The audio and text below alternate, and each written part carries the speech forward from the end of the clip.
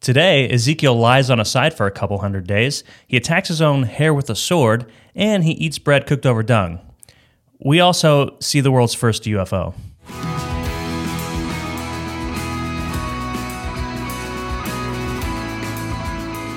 Welcome to Daily Gospel, equipping you to know God through His Word and His Son, Jesus Christ. My name is Keith, and this is Brandon, and we are pastors here at Gospel Community Church in Santa Cruz, California. Welcome, like, subscribe, comment, and we are getting back into the Bible today in our year-long reading plan of the Old Testament. It's going to be great. If you're still with us, good for you. Good for you. This is, you've come, I think, over the hump. Mm-hmm.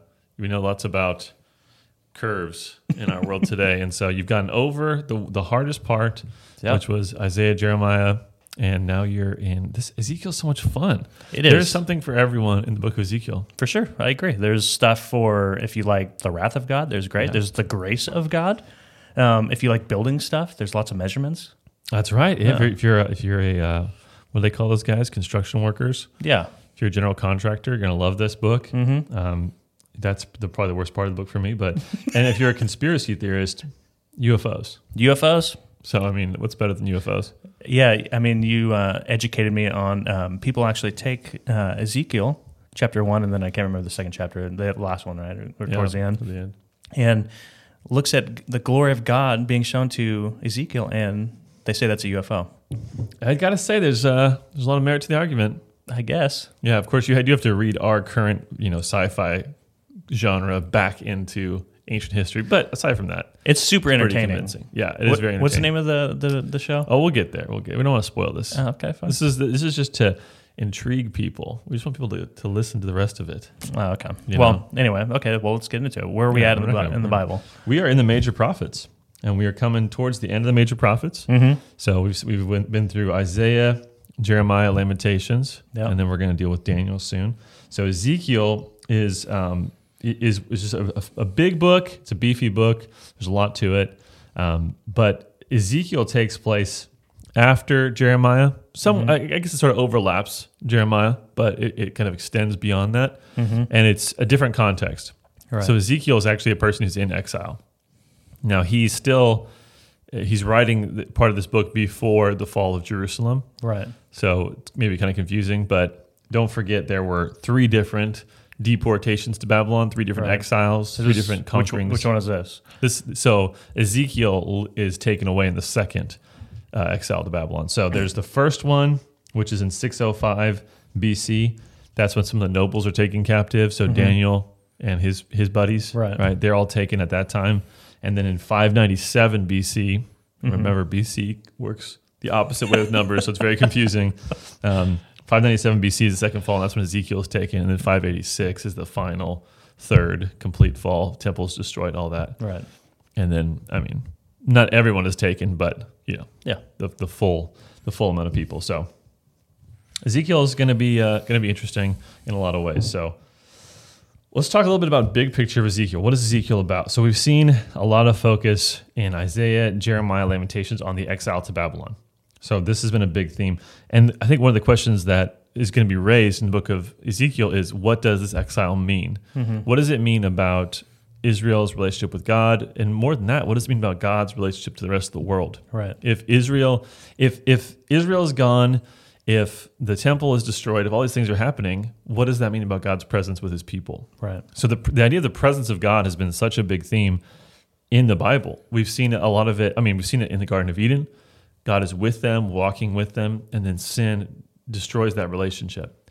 But that relationship, there's a hope for it in Abraham and his people. There's a hope for it in the Exodus when God brings his people out and he builds the tabernacle, and he's now dwelling with them. Right, his glory is residing among his people. Mm-hmm. And then you start to see the sin of Israel and Moses' struggle and interceding for them. So he's interceding, and God says at one point, if you remember, in the book of Exodus, Moses just, I'm going to destroy the people, and I'll start over with you. And Moses intercedes for them. And then he says, I'm not sure which one comes first, actually. I could be wrong about this. But he says to Moses, I'm going to allow you to lead the people, and I'll send an angel, but I'm not going to be here personally. I won't be present with you. And Moses pleads with him not to do that. And that's a big idea. It's God has to be with his people. Right. If he's not, there's no hope for them. And Moses gets that. So we've seen that theme. We saw in 1 Samuel chapter 4 when the Ark of the Covenant is taken by the Philistines. If you remember, the Hophni and Phinehas, I believe, are the sons of Eli, and they die. And then a child is born, right, named Ichabod. Right. And the mother names him Ichabod, which, kavod is that word glory in Hebrew. Yeah. And his name means the glory has departed. And so she was, devastated because the ark was taken, God's presence was gone, the glory had departed from Israel. Now, of course, we saw in 1 Samuel 5, God conquers the Philistines by himself. Right. So Dagon falls before the Ark of the Covenant. We see all these things happening where God's destroying these people. But that fear is one that's been prevalent, is will God's presence and glory depart from Israel? If it does, there's really no hope. So again and again, we've seen this. And we saw when Solomon prayed at the inauguration of the temple that God's glory filled the temple. So just like the tabernacle, God is there, he's residing there. And so that's the hope for Israel, is that God is present with them, they can commune with God, and therefore they have hope to return to Eden someday. Right, yeah. So that's the whole point of the tabernacle and the temple, like we saw. Yeah. A huge question that keeps coming into my mind when I'm going through this part of Ezekiel is like, will God keep his promises too? We see that theme like over the whole Testament, obviously, like God's people are unfaithful. God is going to continue to be faithful. And but the question stands like in these wrath passages, like, is God going to keep his covenant, So that's a big question that I always have when I'm reading it is, wow, like, when's God going to lose patience with his people, Yeah, and will God keep it if they haven't kept it? Right. There is some sense that it's two-sided, right? At least most covenants were. So is God still going to fulfill his promises? Yeah. And so now in Ezekiel, we see that God's presence is actually departing. Right. It's actually going to leave the temple. But God's presence is a big theme. And what we'll see in Ezekiel is that God is still present with his exiles, and that God has a plan to return his presence. God's presence will return to Israel. Right. And so that's the end of the book. That's where we're going to get at the very end. So if everything is gone, everything's destroyed, is God abandoning his people? Is he leaving his people? And the answer is an emphatic no. Yeah. Well, I think some of the most colorful characters we have in the Bible are prophets. So, who's Ezekiel? What is he all about? Yeah. So we see from the first verse of Ezekiel, we see a timestamp in the 30th year, in the 4th month of the 5th day of the month. So there's not really an indication in the text of what that means. Often there'll be a date, in the 5th year of the reign of so-and-so. Right. There's no explanation for what this means. It's not the 30th year of exile. It's not the 30th year of anyone's reign. It's just the 30th year. And so what a lot of people believe is that this is the birthday of Ezekiel. This is the day he's turning 30 years old. Interesting. And Ezekiel is also a priest. We see that in verse 3 of chapter 1. He's a priest. And so 30 years old was when a priest was ordained as a priest. Right. That's when you entered into the ministry, so to speak. So he's a priest who's coming of age, and he's in exile. So this day that would be one of celebration for him, a very meaningful one for him, is obviously marked by sadness and grief that he's not where he should be. He's not ministering in the temple. Yeah. So Ezekiel is of the priestly class, and of course he's also going to be a prophet. So we'll see in Ezekiel that he'll sort of become a picture of Israel itself and of the judgment they're going to face. Right. Yeah. So that's unfortunate for Ezekiel because he goes through a lot of really rough stuff. Yeah, like really rough stuff. But that's a little bit about who Ezekiel is. Cool. How's the book structured? The first 3 verses teach us about Ezekiel's mission. So we'll see in chapter 1 the glory of God appear in this amazing, UFO. Yeah. No. And then we'll see how God calls him and what his job is supposed to be. It's very similar to Jeremiah and Isaiah. Yeah. Very similar. And then 4 to 24, chapters 4 to 24 is God's judgment on Israel. So a lot of judgment in this book. 25 to 33 is God's judgment on the nations. And then 34 to 48 is God's rescue and renewal. Yeah. So it'll end with a really beautiful picture. And the very, very end cap, there is several chapters on this vision he has of the new temple. And it's very significant. We'll look at it. There's a lot of detail to it. We won't examine all of it, obviously, but it's there for an important reason. Oh, yeah. Yeah. I mean, Ezekiel's actually quite encouraging considering the imagery that's used in the book. It's very, jarring. I think a lot of the imagery that's used and the language, but it has a ton of really, really hopeful Yeah. parts in it. So Yep, exactly. cool. Well, you ready to get into the text, chapter 1? Yeah, let's do it. So the first section, chapters 1 to 3, is Ezekiel's mission. So his mission starts with the appearing of the glory of God. Yeah, he's hanging out by a little river. Yeah, so he's hanging out, and all of a sudden, God's glory appears to him. We see in verse 1, the heavens are opened. Sort of reminds us of the language from the flood. The heavens are opened, and God comes down and he appears. Now, what is it that he's seeing? It's when you read this, maybe you were thinking, what in the world is this? And how do you even visualize this or draw this? Maybe you Googled some images and got some really weird things. There's all sorts of ideas of what is being portrayed here. So we hear about 4 living creatures with 4 faces and 4 wings, and they don't turn when they move. They just kind of go whatever direction they want to go. We see wheels within wheels with eyes on the wheels. Very confusing. We should have had a whiteboard and draw this out. Yeah, we could totally draw this out. It'd be easy to draw. So what a lot of people do say, this is not uncommon now, is the History Channel approach from this show, Ancient Aliens. Ancient Aliens. If you haven't seen it, you got to see it. It's pseudo-history at its best. I mean, if you don't know much history, it's really fun because you're like, maybe there were aliens. Maybe aliens did everything in history. Like anything that's like strange or unexplained, like aliens. Like painting with like balls in the background, like orbs, aliens. Anything. So anyway, I used to watch this as a kid, but I remember this about Ezekiel. So no, I would say it's not a UFO. Well, maybe it's unidentified and it's flying and it is an object. So I guess technically, yeah. Is it aliens? Not exactly. Like green men with, egg-shaped heads. Angels are not, they live in heaven, so I guess you could say they're aliens. So maybe this is checking out, actually. Could be. Maybe it's checking out. So let's look at a few of these verses here. So the 4 living creatures are described in verses 5 and following. I won't read through that, but the interesting thing is it says in verse 9 that each of them went straight forward without turning as they went. So they're 4-sided. They're multi-directional, so they don't have to move in order to turn, okay? It's very, very strange. Or they have to turn in order to go in that direction, I guess you could say. So then we see these wheels. Verse 15 says, "Now I looked at the living creatures. I saw a wheel on the earth beside the living creatures, one for each of the 4 of them. So they have a wheel beside them. And the appearance of the wheel and their construction, their appearance was like the gleaming of a barrel, and the 4 had the same likeness, their appearance and construction being as it were a wheel within a wheel.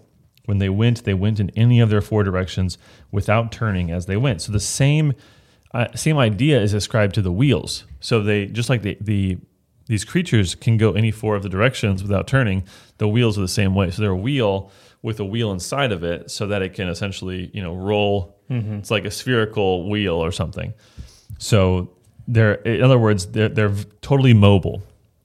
Okay, and then of course I have to throw out verse 18 from my friend Andrew Biederman, who used to have a small group, and they loved to watch the Fast and Furious movies. So this was like their theme verse, Ezekiel 1:18, and their rims were tall and awesome. That's it. Just tall and awesome rims, what every young man dreams of. And on the top so there's these wheels and these creatures, and they're able to move in every direction. And at the top of them is the throne of God. So verse 22 says, "Over the heads of the living creatures there was the likeness of an expanse, shining like awe-inspiring crystal spread out above their heads." So God is on top of these 4 wheels. So you start to get this picture, even if you can't, hammer out every single detail of what this is, you get a picture of what he's talking about here. Right. He's talking about a vehicle. He's talking about, you could say, that the heavenly chariot. The fact that God, chariots back then were usually 2-wheeled, I believe, but they didn't have steering wheels. If you wanted to turn, you basically were making a really slow, long turn. Right. They were just designed to go pretty much straight, and so they weren't mobile. And God's chariot is completely mobile. He can go wherever he wants. That's kind of the idea. He's the God over all the earth, and therefore he can go to wherever he's needed whenever he wants to.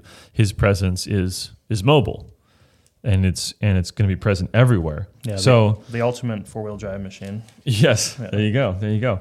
And so we see this throne on the top, and the description of the throne is very interesting. So look at verse 26. We see kind of the same language being used as in verse 22. It says, "Above the expanse over their heads there was the likeness of a throne, in appearance like sapphire, and seated above the likeness of the throne was a likeness with a human appearance. So he's seeing God.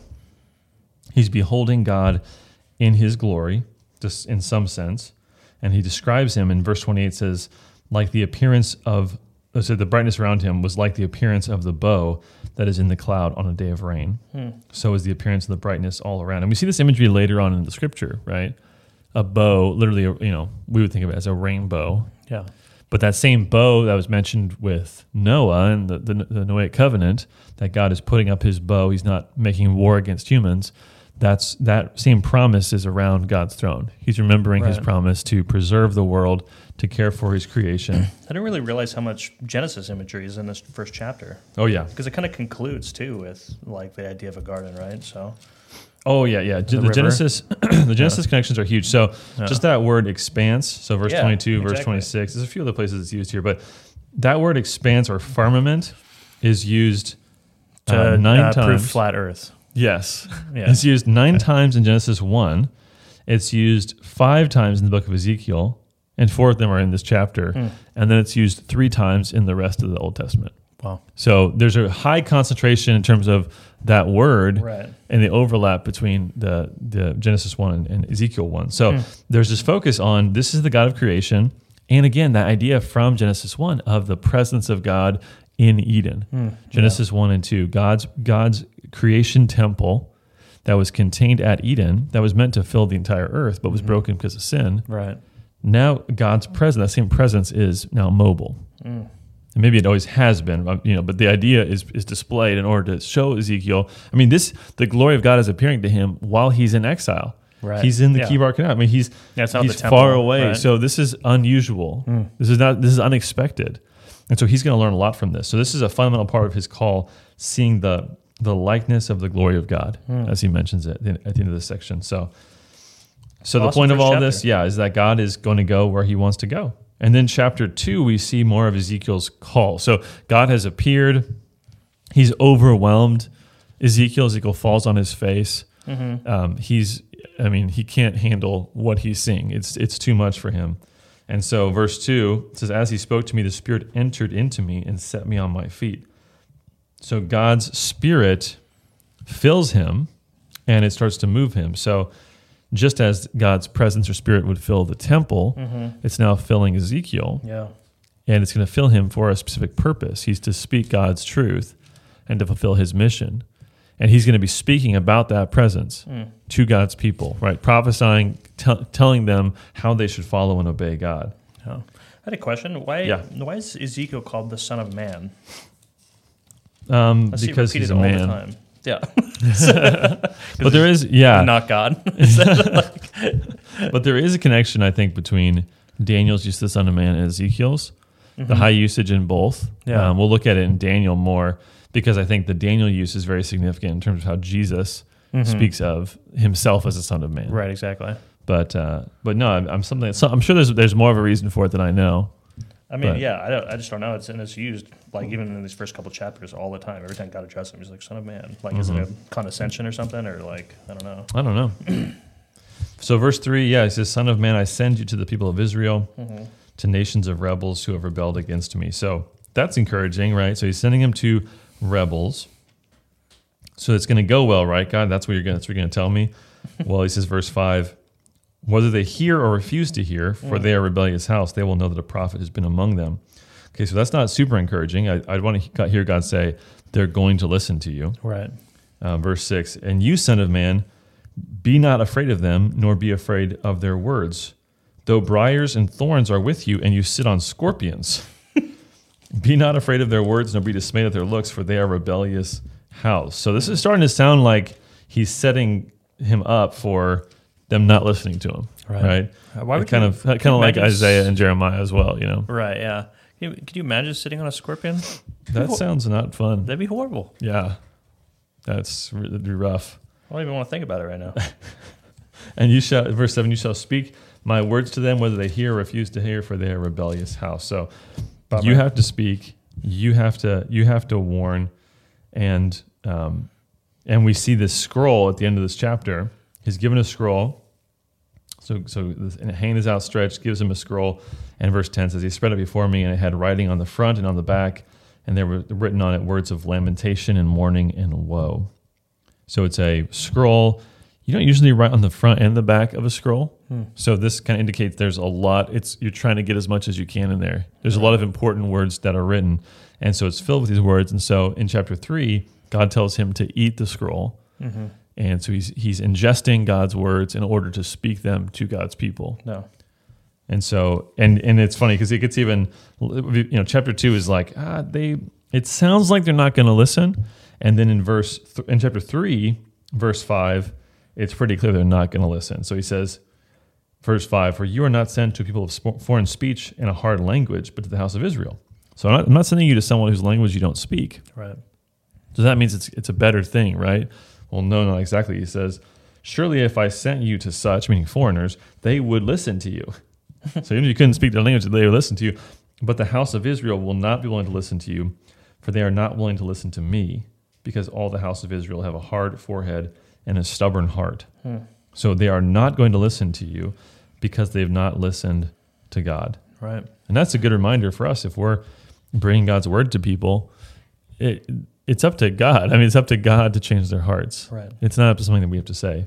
So God gives him more of his mission in chapter 3, starting in verse 16. He talks about this watchman idea. Mm-hmm. So he says, your job, Ezekiel, is to be a watchman, a watcher on the walls, a lookout, right, a sentry. You're watching for danger, and if you don't tell people the danger and they die, then it's your fault. Right.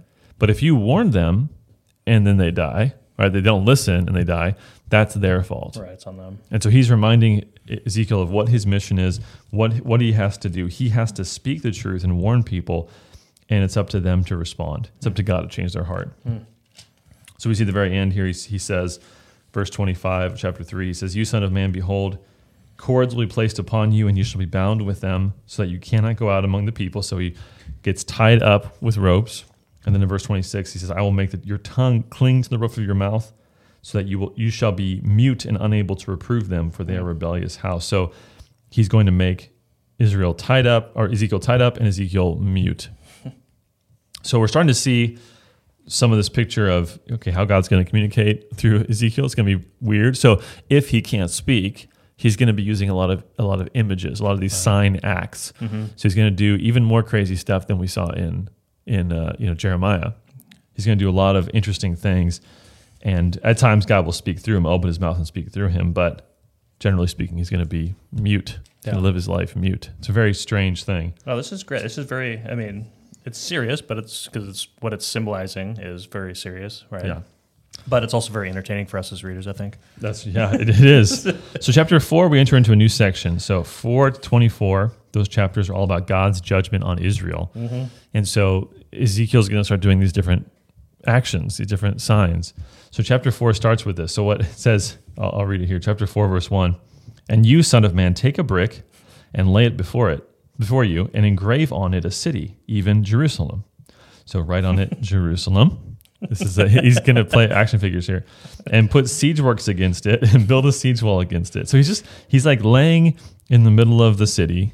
He's laying in his town. Take a griddle and make a wall. Playing with, right? So set camps against it, plant battering rams against it all around, and you take an iron griddle and place it as an iron wall between you and the city and set your face toward it. So you got all your little action figures and set up. I'd love to have seen what he did, like how detailed he was in like building like battering rams. And, right. Maybe he had fun. Who knows? Is this like those, vast like model, Civil War figurine, enactments? Like those dudes who are super into those kind of weird things. Yeah, exactly. Yeah. I mean, if that's you, more power to you. Yeah, it's biblical. Yeah. But what's with the iron griddle, right? That's the question. So all the city makes sense.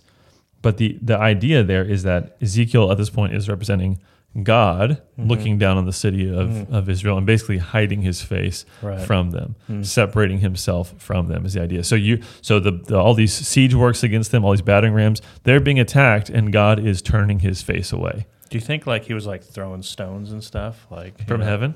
Yeah. Or that Ezekiel was. Ezekiel, like enacting the wrath of God for sure. I'm sure he was, yeah. So that's the first sign. It's very odd, but it's to point to that God is going to send his people into exile and judgment, all that. And then verse 4, the second thing says, then lie on your left side.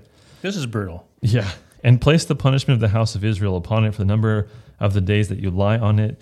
You shall bear their punishment, for I assign to you a number of days, 390 days, equal to the number of years for their punishment. So he had to lie on one side for 390 days. And then in verse 6, we see he had to switch to the other side for 40 days to symbolize the judgment of Jerusalem for 40 years. So, yeah, this is pretty brutal. So this is the next thing. And of course, verse 8 says, I will place cords upon you so you cannot turn from one side to the other until you've completed the day of your seat. So you're stuck in this position until you have finished that punishment. Right. And again, pointing to Israel having to fulfill their punishment, that God has laid out this number of years for them to be punished. And then one of my favorite parts in the whole book, I think, is chapter 4, verse 9. It's not 37. again, okay. This kind of reminds me of the Daniel diet. Yeah.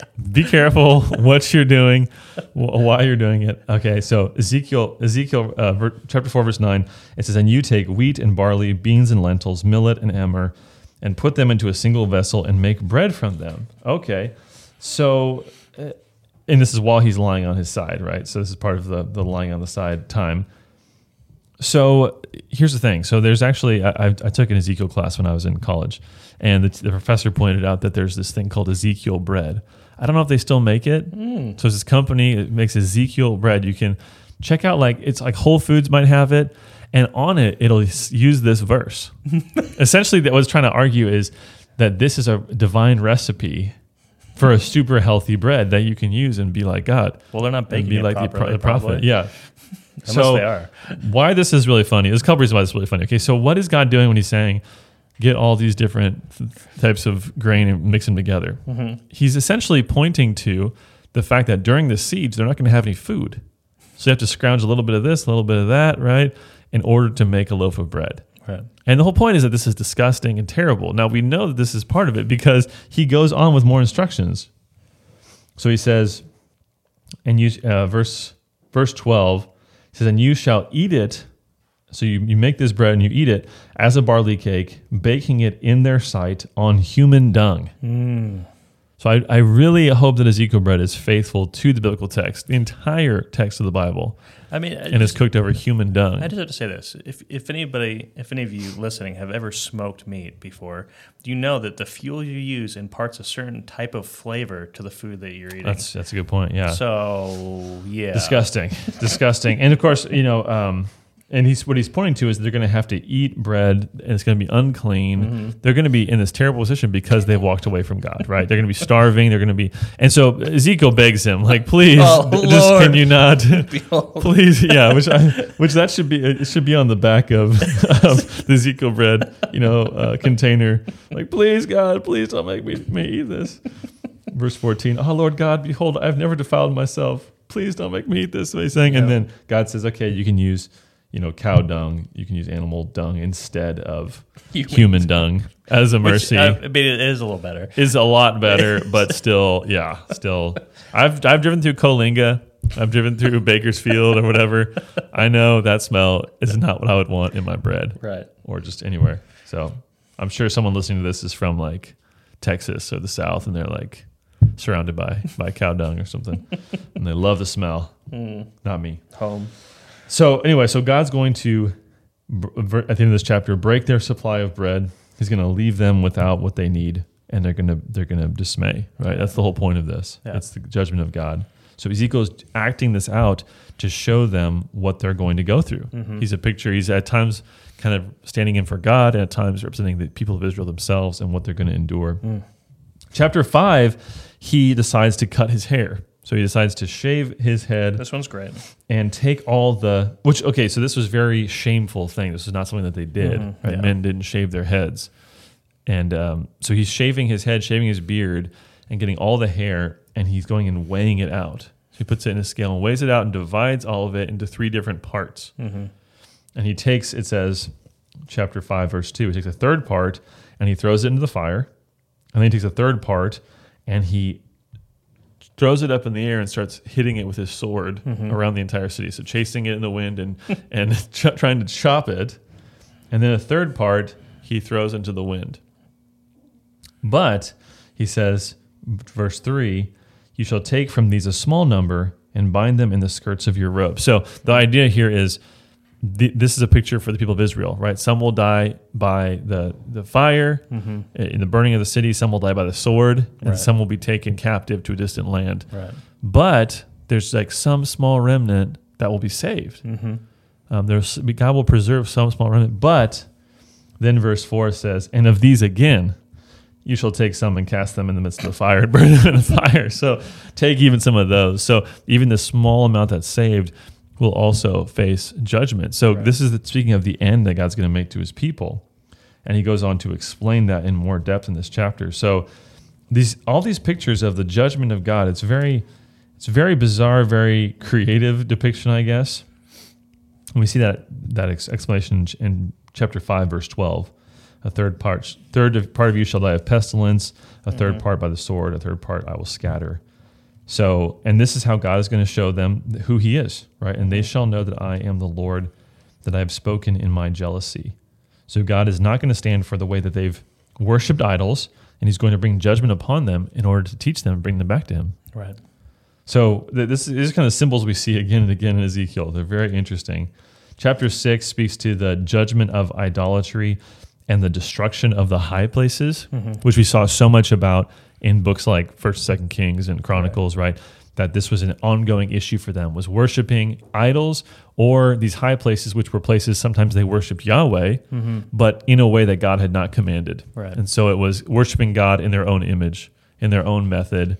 It wasn't honoring to God. It wasn't his preferred method, what he commanded. So what's God going to do to these people who are bowing before idols? Well, verse 4 of chapter 6, your altars shall become desolate, and your incense altars shall be broken, and I will cast you down slain before your idols, and I will lay the dead bodies of the people of Israel before their idols, and I will scatter your bones around your altars. So you've been bowing to these idols, and now I'm going to make you bow before the idols as dead people. So it's a graphic depiction, but this is the punishment for idolatry. Verse 7, and the slain shall fall in your midst, and you shall know that I am the Lord. God wants them to know that he is who he says he is. So let's go to chapter 8. We see some interesting stuff in chapter 8. So chapters 8 and through 11 really is a vision of Ezekiel. So he had the initial vision, the glory of God. Now he has a vision of the temple. Now remember this, because at the end of the book, he'll have another vision of a temple. And it's meant to relate to this. Right. It's meant to point back to this. So what's happening in this section? Well, God brings him in the Spirit to sort of see different parts of the temple in Jerusalem. So remember, he's not in Jerusalem. He's in exile. So he's getting a glimpse as to what's happening with God's people in Jerusalem. And this is Ezekiel the priest. This is his first time into the inner parts of the temple, right? I'm sure he was there as a child, very possibly, but he hasn't been there to minister, so he's getting to go into the temple. So this is an exciting thing, and what he sees is idolatry all over the temple. So chapter 8, verse 4, so this man is bringing him around, showing him what's happening, and he sees an image of jealousy, which provokes to jealousy in the temple. So we see a few different ways these idols are depicted. So verse 5 is sort of the first idol. It says, he says, Son of man, lift up your eyes now toward the north. So I lifted up my eyes toward the north, and behold, north of the altar gate in the entrance was this image of jealousy.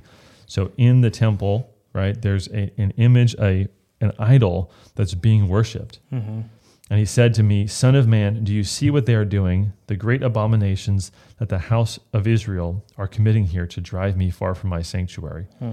So they're driving me out. My glory is here, and they're driving it out. Right. They don't want me here. And so they're making a separation between them and God. So the temple, the place that was meant to be a connection between God and man, a return to Eden, is becoming a place of idolatry and destruction. It's really bad, and it gets worse. Yeah, it's heartbreaking. I mean, at the end of everything is a refrain from God, but you will see still greater abominations, right? Yeah, it gets worse. No.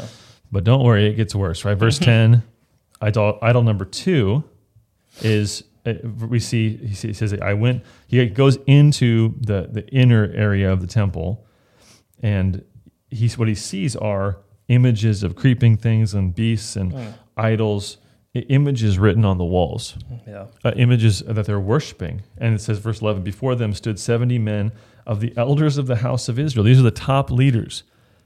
I mean, the 70 elders, kind of like what we would think of as the Sanhedrin in Jesus' day, right? I mean, the top leaders, the 70 top leaders. And with them, Jazaniah, the son of Shaphan. So who's Jazaniah, son of Shaphan? Shaphan was a leader under Josiah, part of his religious reforms, an upstanding righteous leader among the people. And I think it was his brother who defended Jerusalem. Defended Jeremiah. That's the guy's name. Defended Jeremiah. And so we have, a major problem here, which is that someone who is part of a really righteous family, one generation removed, is worshiping idols in the temple. And all the leaders with him. So this is hopeless. Right. Verse 14, again, it gets worse, right? Don't worry, it gets worse. Verse 14, we see women weeping for Tammuz. Tammuz was a god of fertility who he would die every year and come back to life. And he's a picture of, new life in the world and the crops and all that sort of stuff. So they're worshiping a Canaanite idol. And then number 4, verse 16, he goes into the inner court of the house of the Lord. And he sees 25 men with their backs to the temple of the Lord worshiping the sun. So their backs are to God, and they're facing the sun in order to worship and to desecrate the temple. Right. So it's very bad. So the conclusion of all of this, verse 18, God says, I will act in wrath. My eye will not spare, nor will I have pity. And though they cry in my ears with a loud voice, I will not hear them. Wow.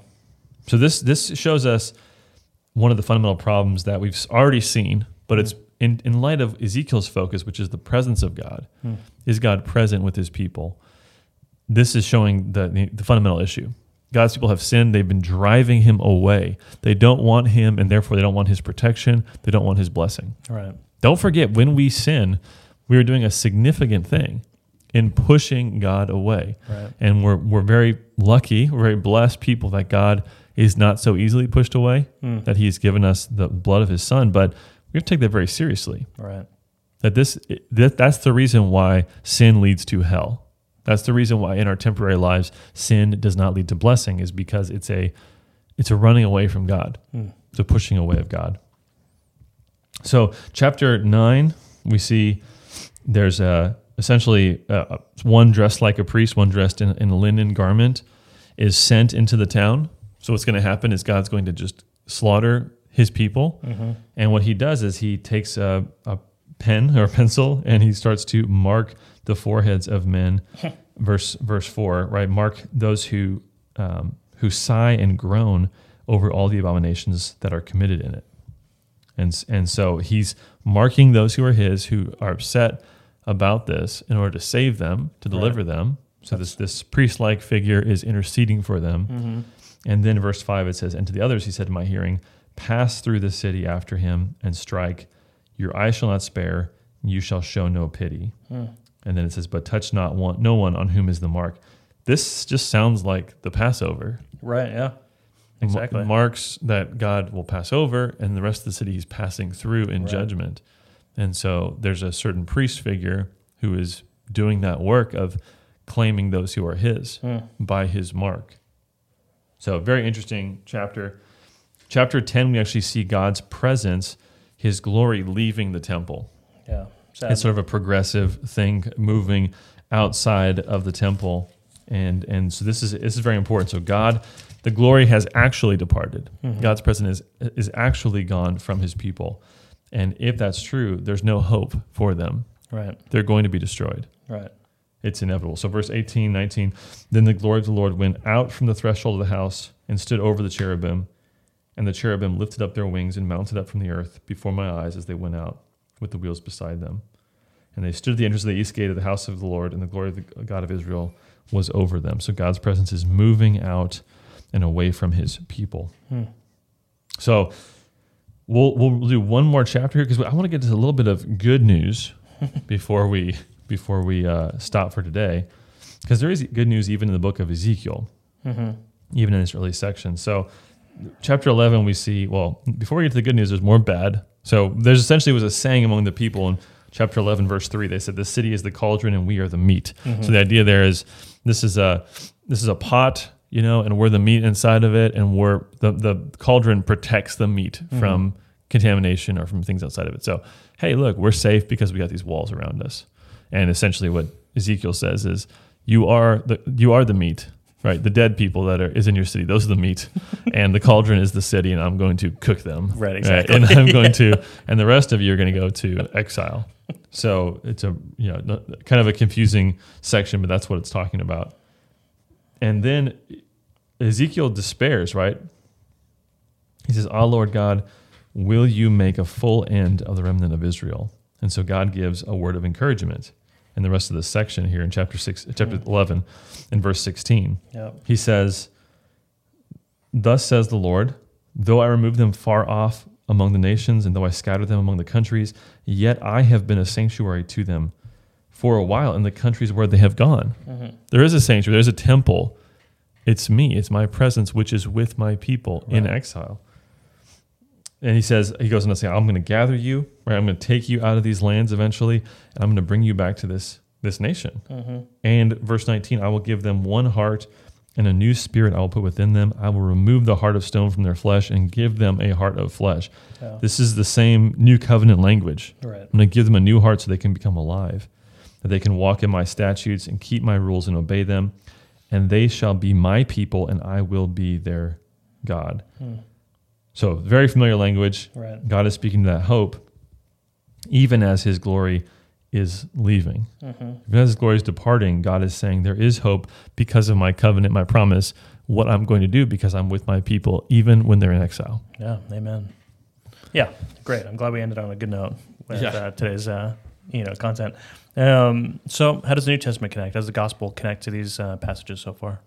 Well, we obviously see, there's a lot of things we could say, right? Just in terms of that figure of the priestly figure in chapter 9, who's marking people. I'm sure most of us at this point, you made that connection yourself, right? There's that really is reflective of the work of Christ to rescue, to mark those who are his, to rescue them, to cover them with his blood, right? Obviously. There's a few interesting things. Jesus starts his ministry at 30 years old also. Yeah. He starts at 30 years old, ministers for 3 years. So he's the same age as Ezekiel. He's also that age that was the coming of age for a priest. So it's significant in a few ways. We've seen, in John chapter 1, we see that Jesus is the embodiment of the presence of God, right? John is incredibly explicit about this. When Jesus comes, he comes to be God with us, right? Emmanuel. Right. And so with this, chapter 1, verse 14, of the Gospel of John, the Word became flesh and dwelt among us.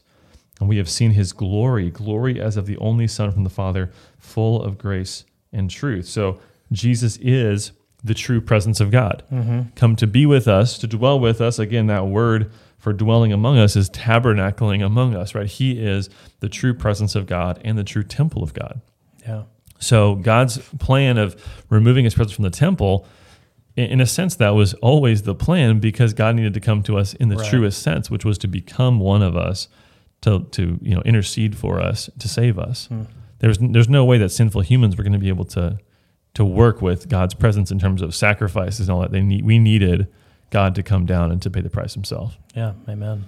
So it's some very simple things, but hopefully some connections that people made as they were reading through this. I think one more thing is just, the reality of and the justice of God's wrath on sin.